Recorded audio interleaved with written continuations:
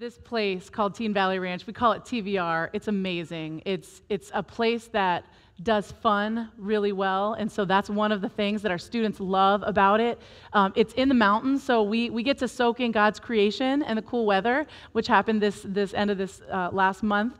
But the thing that has just been life-changing for me and for our students is that they love Jesus. And so every time we've gone over the last 14 years, kids have met Jesus or have recommitted their lives to Christ, and we grow each time we've gone. So we have such a great privilege to share with you about our time, and some students are going to come up and talk to you a little bit about their experience. And so I'd like to introduce Bella. Bella is joining us. You're going to be a senior next year? A junior. Junior next year. Okay. Tell us a little bit about TVR for you. TVR for me was my first year, so I was really nervous. I didn't know if I would fit in or meet any friends, but the thing that I remember the most before TVR was if I was going to connect with God again. And, to my surprise, before spending these 5 amazing days with amazing counselors and amazing people, I was missing the most important thing that came out of having faith, and that was the personal relationship that you got to have with God from faith.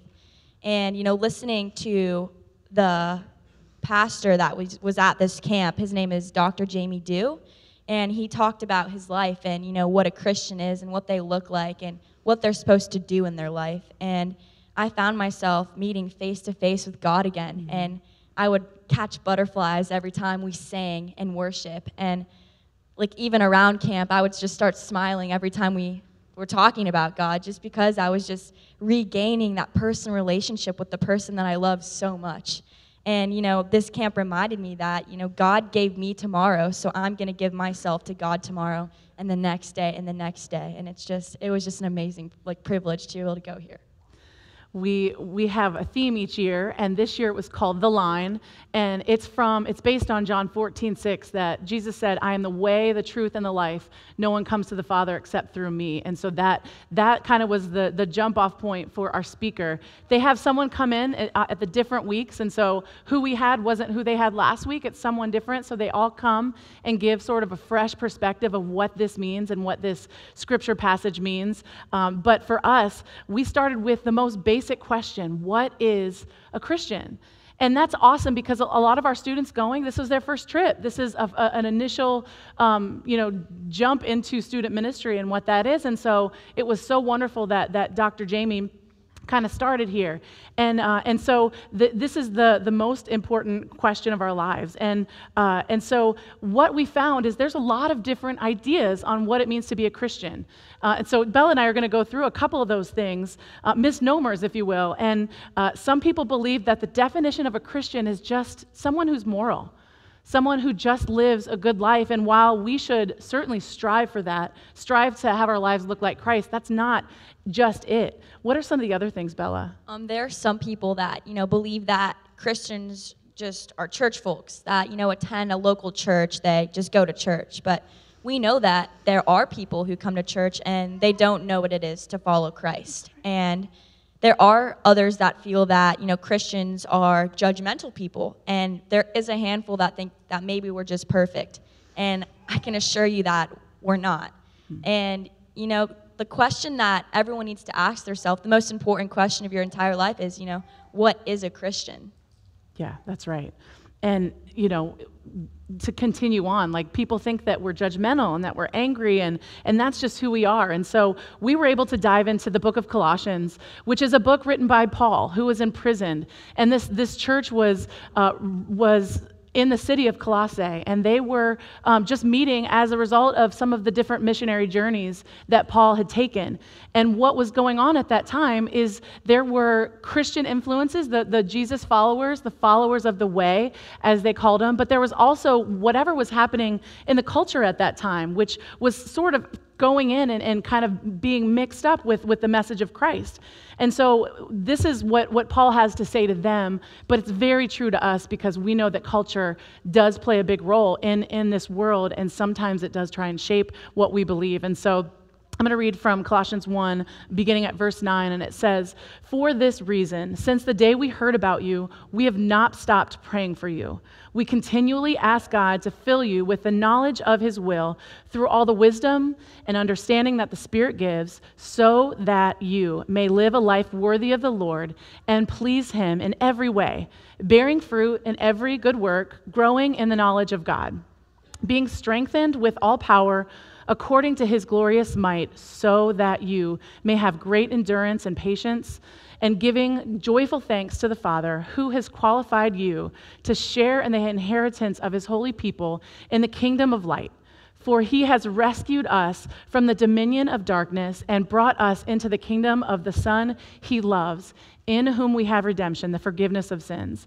So what Dr. Du is, he went through and he said there's 3 marks of what a Christian is based on the scripture. And so we were able to dig into that first one. And the first thing, the most important thing, a Christian is someone who's been saved by the grace of God.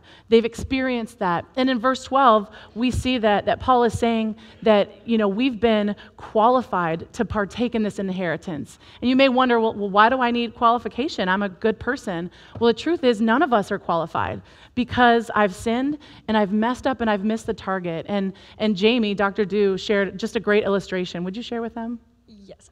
Jamie Du shared that illustration, and for example, we are all standing on this riverbank, and behind us is a massive flame. The flame is going to kill us if we don't get off of the riverbank, and across the way, the other riverbank is about 100 yards. At least I cannot jump 100 yards. I don't know, maybe there's some people in here that can jump 100 yards if they're very athletic, but I cannot jump 100 yards, and the point I'm trying to make is that I can't qualify myself to do something like that. I'm a Christian because God gave me grace. He qualifies me, and I don't qualify myself. Mm-hmm. The second mark that we learned that Dr. Jamie Du talked about is someone who walks in obedience to Christ.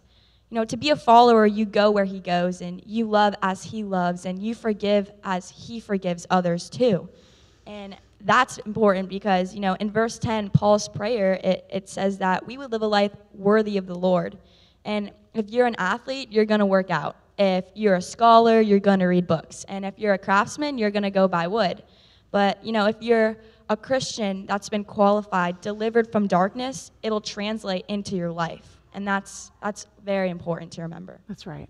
The third mark of being a Christian is someone who worships the Lord, someone who worships Christ. And so Colossians 1:15 through 18 says, "The Son is the image of the invisible God, the firstborn over all creation. For in him all things were created, things in heaven and on earth, visible and invisible, whether thrones or powers or rulers or authorities. All things have been created through him and for him. He is before all things, and in him all things hold together." And so we see that Jesus is God. He's the heir. He has been put over all creation. And so it's our job to worship that, not ourselves, not our gifts, and not the things that we've done. Bella, would you share? So today, right now, if you're claiming to be a Christian, do you have these 3 marks on your life? Have you experienced God's saving grace through Jesus? Are you walking in obedience to Christ? And are you worshiping Jesus through your words and actions? Because Christianity, it's impossible alone. And without him, we can't do anything. And, if you've been pursuing the Lord, continue to do that. But don't be ashamed if you haven't. Because right now, we challenge you to put your hope and trust in Jesus today. Thank you. Thanks so much, Bella. I'd like to also invite up Anna Price. She is one of our middle school students sharing with us. She's going into the 8th grade, and this isn't your first trip to camp. Tell us a little bit about, when have you been before? I went last year, so I've only gone 2 years. Just a little closer, yeah. Okay, 2 years. Okay, and what's your experience been like this year? I love TVR. I love the food. I love the people. I love the activities, and I especially love our preacher, which this summer was Dr. Du. TVR really changes me because it makes me Just a little closer, yeah. It makes me realize how lucky and how blessed I am to have God, the maker of the universe, love me as his own. And my favorite part about TVR was the people, the campers, the counselors. They're all so nice and amazing. And I got to reunite with my friends that I made last year. That was so neat that we repeated at a time when someone that she met from North Carolina, not part of our church, because they have many different churches, a couple from Florida, a couple from South Carolina and Alabama and North Carolina, from all over met. And so she was able to reunite with one of her girls. We got to see her in the video this morning. And so on the second night, we started with what is a Christian? That was where we needed to begin.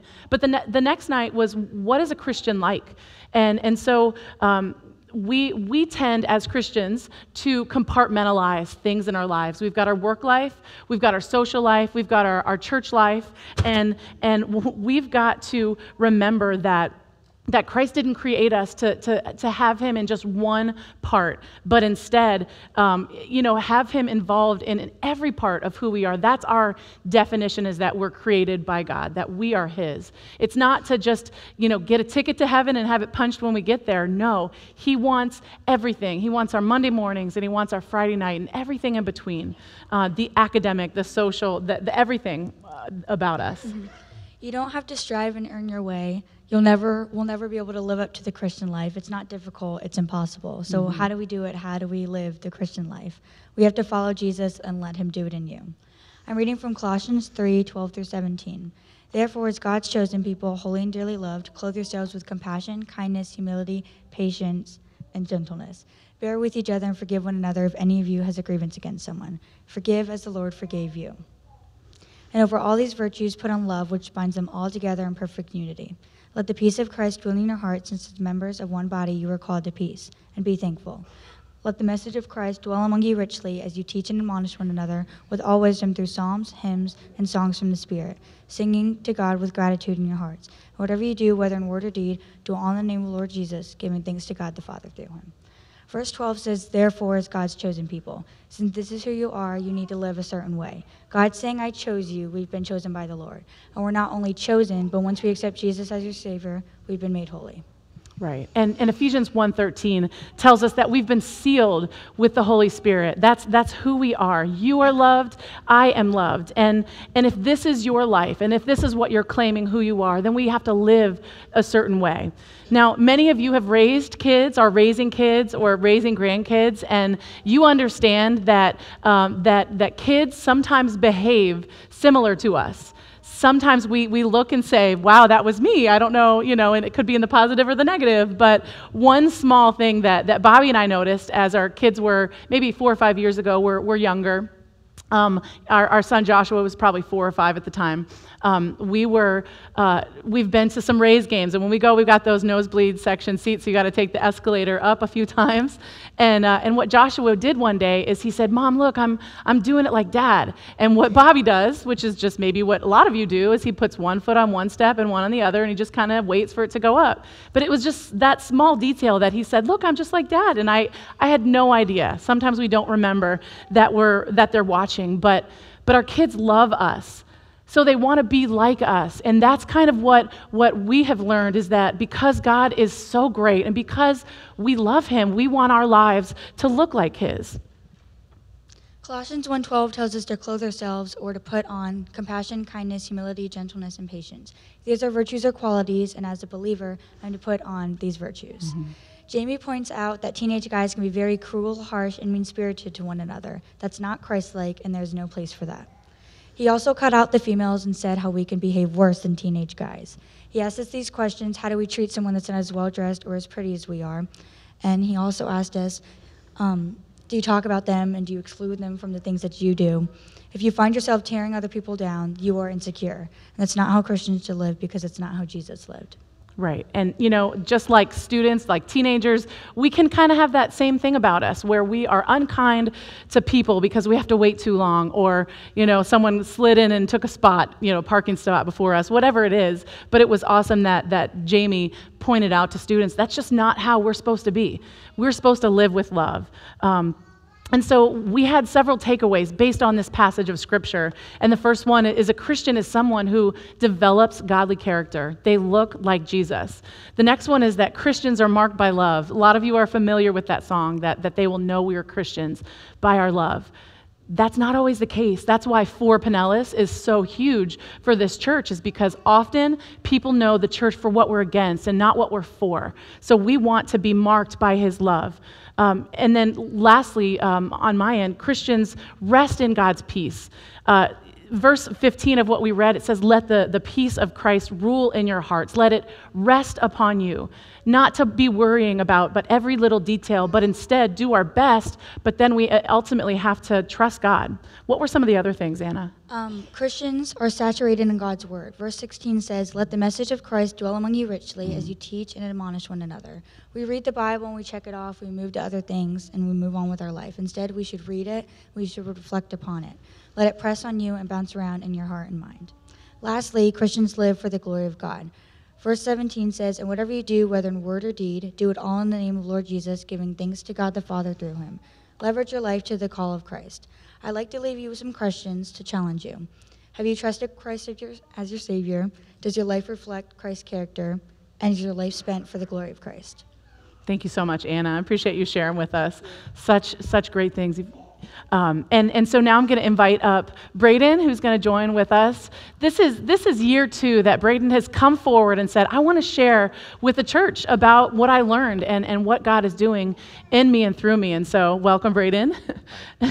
How many times have you been to this camp? This is my 3rd year now. 3rd year, okay. Can you share with everyone about this year's experience?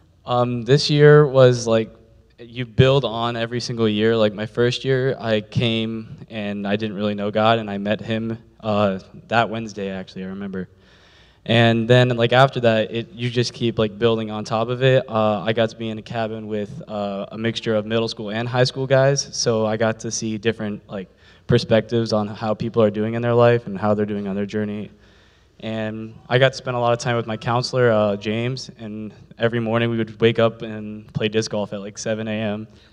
and just talk about our lives and where we are in our faith. Mm-hmm. It's awesome to hear these guys. And it was unique that you were with some of the younger guys. It just kind of worked out that way, that the middle school, some were with high school, and so you had a chance to lead, and that's something that Braden does best. But as we have moved on, we talked about what is a Christian like, and then we moved on, and he started with this. Why did God go through all the trouble just to create everything? Like he is infinite. Like why create that? And he's perfect in wisdom and in power, but what we learned is that he has a reason for creating what we see and who we are. And that reason is you, and that reason is me.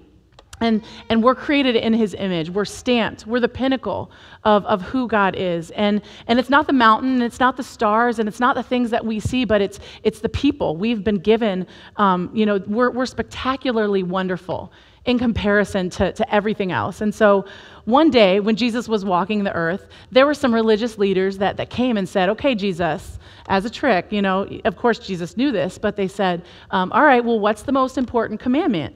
And we know that there are 10 commandments, but there were so many laws, hundreds of laws and rules that the church had sort of put on people, and it was a very difficult yoke to bear. And of course, how does he answer?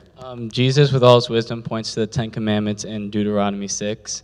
In Deuteronomy 6:4-8, he says, "Hear, O Israel, the Lord our God, the Lord is one. Love the Lord your God with all your heart and with all your soul and with all your strength. These commandments that I give you today are to be on your hearts. Impress them on your children. Talk about them when you sit at home and when you walk along the road, when you lie down and when you get up. Tie them as symbols on your hands and bind them on your foreheads. Write them on the door frames of your houses and on your gates." Mm-hmm. So when you think about your purpose in life, it's not your place to fill in the gap. You can dream big, but know that God already has a purpose for you. So the question we were all asked is, what are we called to do?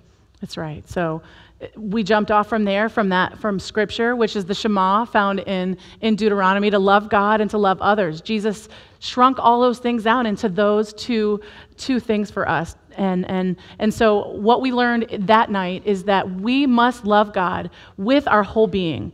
Verse 5 says, "You shall love the Lord your God with all your heart, soul, and with all of your strength." Listen, no one can love God better than you can. No one can love him better than I can. We are created individually and with different gifts, and it's not fair for me to compare my faith with Braden's or my husband's, or, we have been designed perfectly to create God. And so this prayer is something that I know stuck with a lot of our students, and Bella shared with me it stuck with her. When Jamie said this, if you give me life tomorrow, God, then I will give you my life tomorrow. We're to love God with our whole being. And he also said, students, if I could know just one thing about you, because there were hundreds of kids in the room, he would say, my hope is that each one of you have a sincere, genuine love for God. That's our hope for our students. That's our hope for you this morning. And what we see through the Bible and through the Word of God is that the disciples got it right sometimes, but they got it wrong a lot too.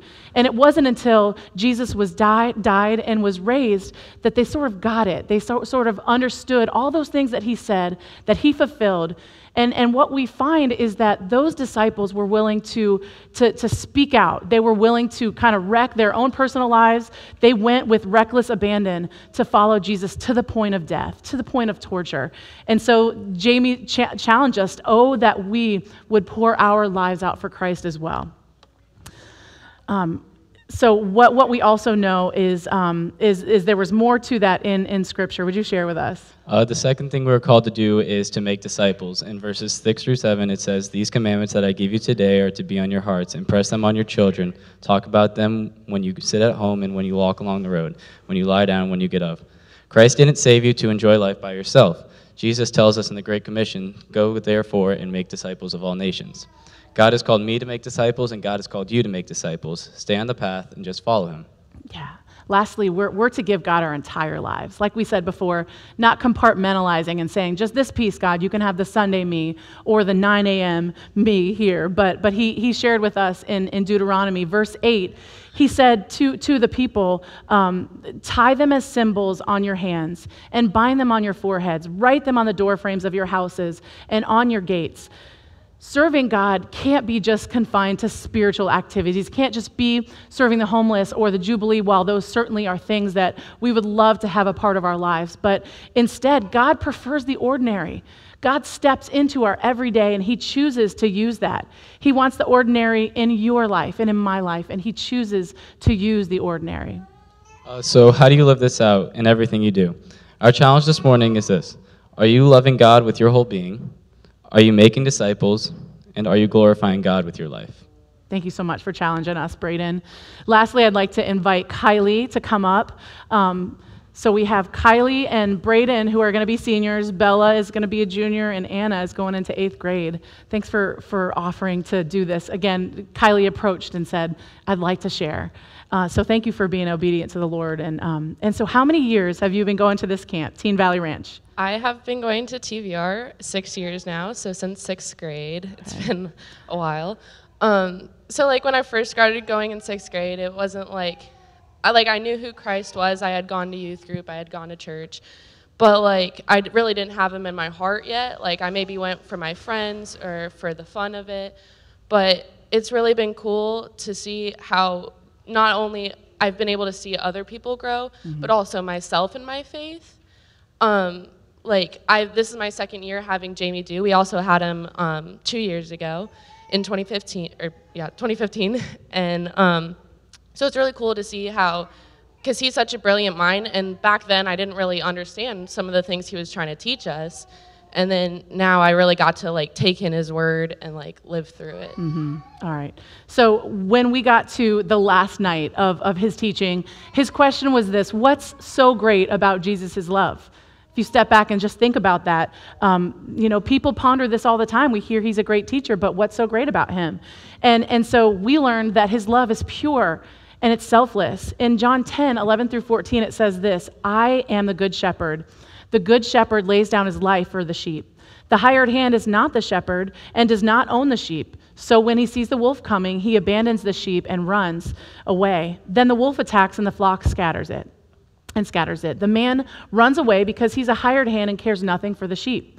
I am the good shepherd. I know my sheep, and my sheep know me. These are words that Jesus has for us.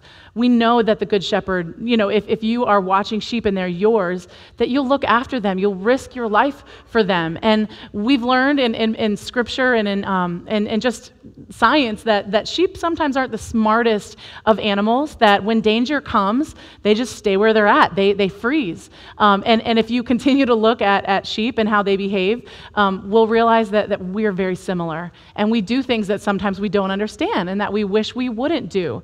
But we find ourselves, in that Jesus is saying, I am the good shepherd for you, that I will lay down my life. A lot of people in our lives love us, quote, love us, for the things that we can give them, the things that we can do for them. But Jesus is the opposite. He says, look at what I can do for you. And we can find ourselves lost in his love because he died for us. And he's not asking for us to be perfect. He's wanting us to give him our lives because we love him. And so what's so sweet about his love is that it's pure and that it's selfless. It's unlike anything else that you will experience. So continue. Will you share with us more about what we learned that night? Yeah, one other thing that makes Jesus' love so great is that it really saves and redeems. John 10:7-9 says, "Therefore Jesus said again, very truly I tell you, I am the gate for the sheep. All who have come before me are thieves and robbers, but the sheep have not listened to them. I am the gate. Whoever enters through me will be saved. They will come in and go out and find pasture." So he tells us that he is the gate and he is the door, and through him we will find life. In John 14:6, which was our theme verse, the line, he says, "I am the way, the truth, and the life. No one can get through the Father except through me." And so it really shows us that you can't just go through life like doing good works for others and expecting to get into heaven and get this eternal life with him. You really have to take Christ in your heart and live your life for him, through him, to get there. And then this is also shown farther in Galatians 2:20. It says, "I have been crucified with Christ, and I no longer live, but Christ lives in me. The life I now live in the body, I live by faith in the Son of God, who loved me and gave himself for me." If we can be declared access to heaven by good works, then Christ died for nothing. If we could earn it, then why did we let Jesus die? We needed his saving love and redemption. We needed his perfect sacrifice to pay the price for our sins. And once we've accepted him, we get to live a new life in Christ. That's right. And the last thing that evening is that Jamie shared with us that his love is life-giving. Christianity, we've talked about and we've heard that it's not about being a good person. It's about having this full and abundant life that we see in John 10:10. This was a passage from several years ago for the theme, but the thief comes to steal, kill, and destroy. But Jesus says, I've come to have life, to give you life and life abundant. And so Christ, he's saying, follow me. Be willing to sacrifice for me.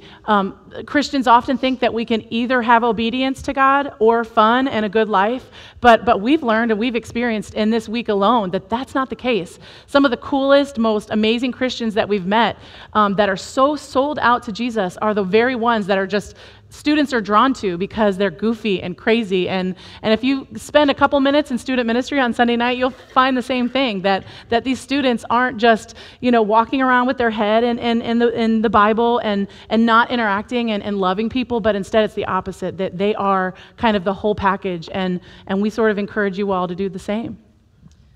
So Dr. Jamie Dew also gave us this great analogy that our sin is like a cavity in a tooth. So the sin, the sugar, tastes so good and so sweet when we have it, but eventually it will decay and make the tooth rotten. And this is so much like us and our sinful nature. We have the option to sin and go our own way, but ultimately that leads to pain, heartache, and death. He has come to give you life. Do you want to live or to have the counterfeit version that Satan wants you to believe you have? Psalm 34:8 says, "Taste and see that the Lord is good." We might not always be able to see God in the present, but when we look back, we know that he has saved us. So what's so great about Jesus' love? His love is pure and selfless. His love saves and redeems, and his love is life-giving. Have you experienced his love? Don't leave here today without giving your life to him fully. You'll be really glad you did.